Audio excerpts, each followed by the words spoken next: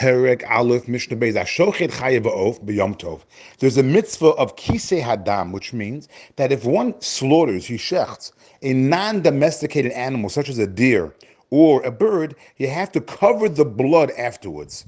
Now, the problem on Yom Tov in the festival is that if you're going to shecht an animal on Yom Tov, which you are allowed to do, but how are you going to cover the blood with earth afterwards? Because if you're going to go ahead and dig out the earth, that's in violation of plow. You're not allowed to plow on the holiday, and digging out earth is in violation of plowing. There's also a problem of grinding, because when you're going to take that earth and spread it on the blood, you're going to be grinding up that earth to spread it out, and that's another problem. You're not allowed to grind on the holiday, as well as problems of muktzah. So what can you do? So it says in the Mishnah, if you want to slaughter a non-domesticated animal or a bird on the festival, you dig out the earth with a shovel, you cover the blood. Now, what Beishamai really means is that you have to have two conditions here also. It's not just where you could just go ahead and just dig out the dirt, because you mentioned the problems of doing that. What Beishamai means is that there are two conditions. A, the shovel had to be inserted in the ground, in the earth, before the festival, and the earth had to be soft, loose earth. The reason is because if it's soft, then it's not going to be considered like you're plowing when you bring it out, and you won't be grinding it because it's soft. And by having the shovel inserted in the ground before the festival, it won't even be considered plowing on a rabbinical level. Of a hill or misil saying you can't do that. Lo yishlot, you cannot slaughter an animal or a bird, unless you had the earth prepared before the holiday. If the earth was out of the ground already, was prepared before, then you take that earth and cover the blood.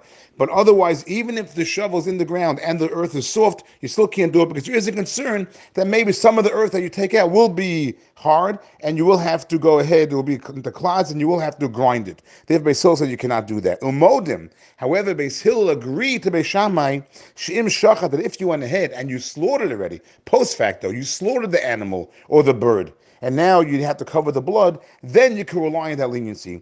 That you go ahead and you dig out the earth from the ground with the shovel, and you cover the blood. But again, only with those two conditions, that the shovel had to have been inserted in the earth before the festival, and the earth has to be soft. So according to Beis Shammai, if the shovel is inserted in the ground and the earth is soft, then you can initially go ahead and slaughter the animal or the bird. However, according to Beis Hillel, you cannot do that. But if you slaughtered already, then you can go ahead and take that shovel that was inserted and use that to dig out the soft earth. And the Mishnah concludes with a final idea. Not just earth can be used to cover blood, but ashes can also be used to cover the blood. So, but if ashes are in an oven, in a stove, let's say, that came about on the festival itself, then you cannot use those ashes to cover the blood.